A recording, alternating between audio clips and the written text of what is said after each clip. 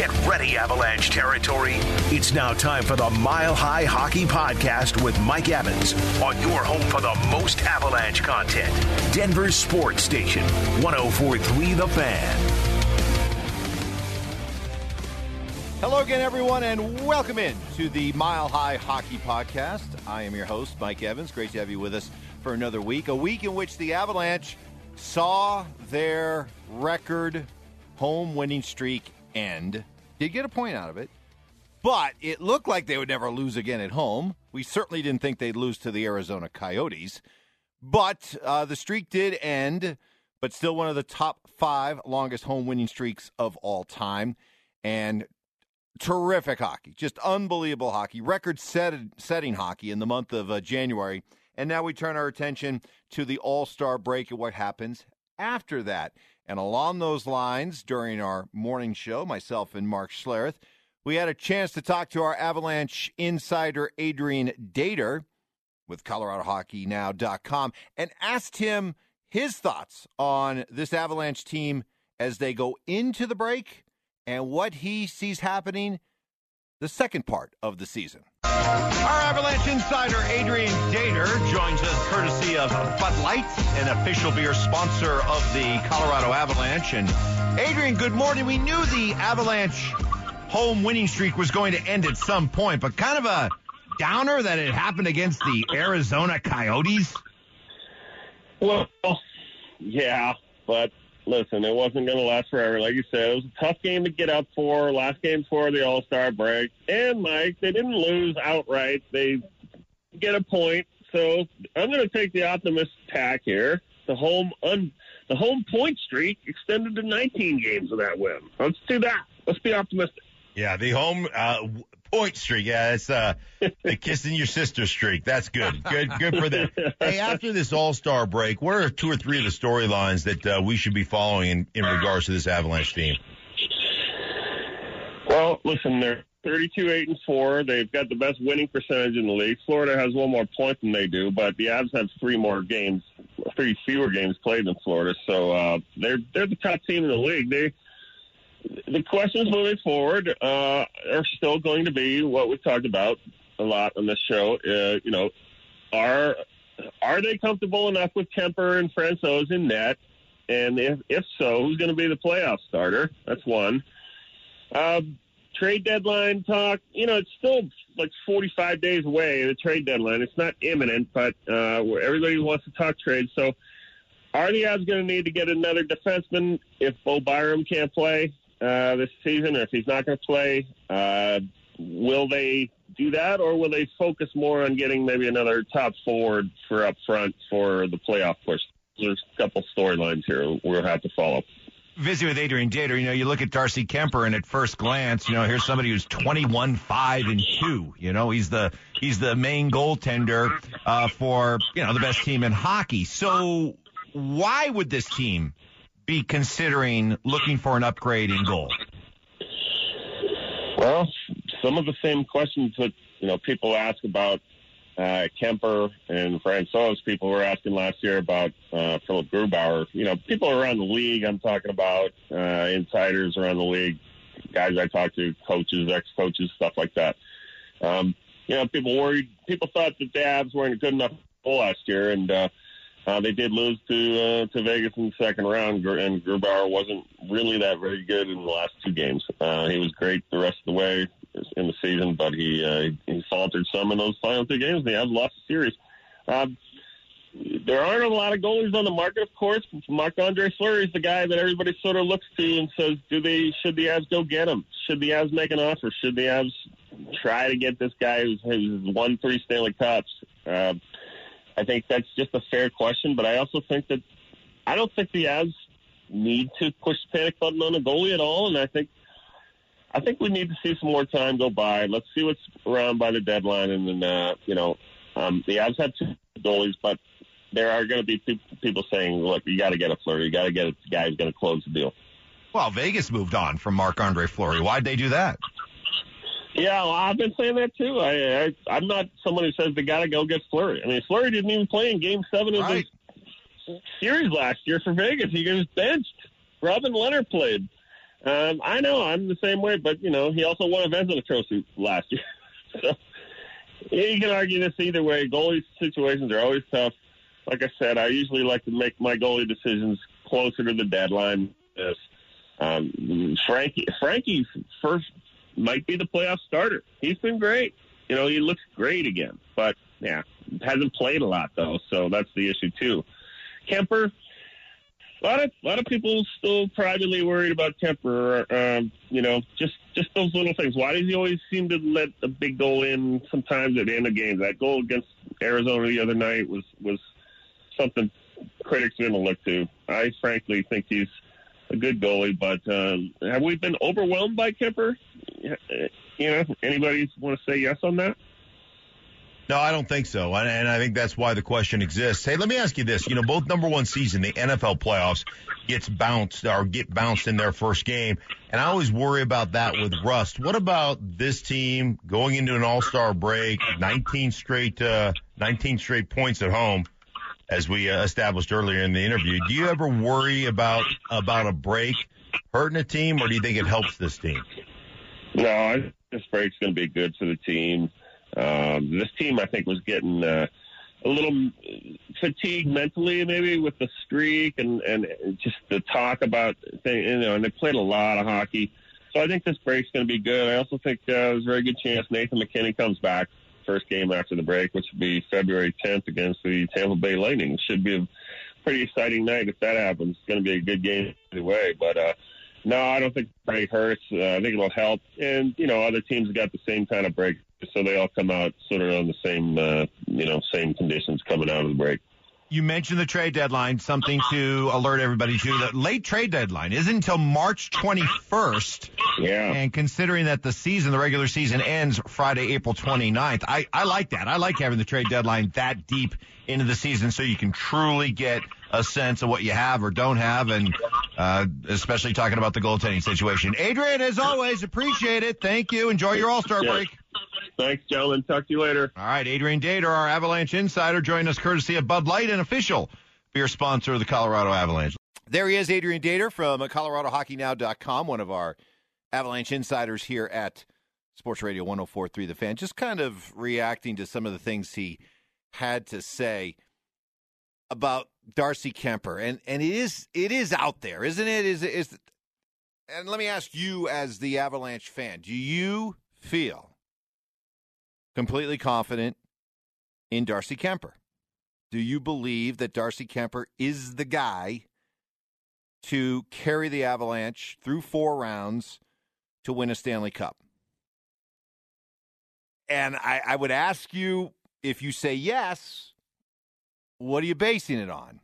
And when he brought up Philip Grubauer, I found myself nodding my head because there's just so many similarities between Kuemper and Grubauer. Grubauer was somebody who wasn't really given the chance to be the man in Washington, and the sense was get him to a team like the Avalanche, really good players around him, and he's going to show that he's capable of being a great goaltender, a real workhorse number one goaltender. Well, didn't work out that way, so much so that the Avalanche were prepared to move on. Now here comes Darcy Kuemper, who has, comparatively speaking, as thin a resume as Gruby had. So you really, that's the thing about Darcy Kuemper. You won't know. We won't know until we know, right? I mean, we can sit here and say, I believe this guy's got what it takes to be able to be a Stanley Cup winning goaltender, but we really won't know until he goes through it. And that's kind of scary, right? Because we think he can do it, but we're not sure. How much does this team need to have a goalie where you can point to it and say, there, on his resume, he's done it. He's taken a team to a cup. He's won a cup. How important is it to you as an Avalanche fan to have that kind of presence in goal? Whether it be a Marc-Andre Fleury, whether it be a Carey Price type, how important is it? Or are you confident that you've seen enough from Darcy Kuemper to believe that given the chance, come playoff time, all he asks for, all he needs is a chance. He just hasn't been given that chance before. Are you confident he can do it? Am I? As I sit here right now, I can't give you a definitive answer. Because he has never done it, then I am skeptical about his ability to do it. I was skeptical about Philip Grubauer. And unfortunately, I was proven right. So I sort of harbor some of those same feelings when it comes to Kuemper. Boy, I hope I'm proven wrong. But to Adrian's point, who else is really out there that you can go trade for that will give you that assurance if you're an Avalanche fan, if you're Joe Sakic? Really, there isn't anybody. So we ride with Darcy Kuemper or even maybe Pavel Francouz. That's something to watch. But it is a little bit unsettling, isn't it, that we saw a great Avalanche team last year. I don't want to put all this on Philip Grubauer. I am not doing that by any means, but he was a big part of it. Why they fell short in that second round against Vegas. And you look again at this team and how stacked they appear to be and how much of a Stanley Cup favorite they're going to be. There is still that nagging doubt. Can they get the goaltending to get it done? Now, the other thing that Adrian mentioned, he mentioned the trade deadline, and I'm a huge fan, by the way, that the trade deadline is that late. You contrast that with the NBA. Their trade deadline's coming up next week.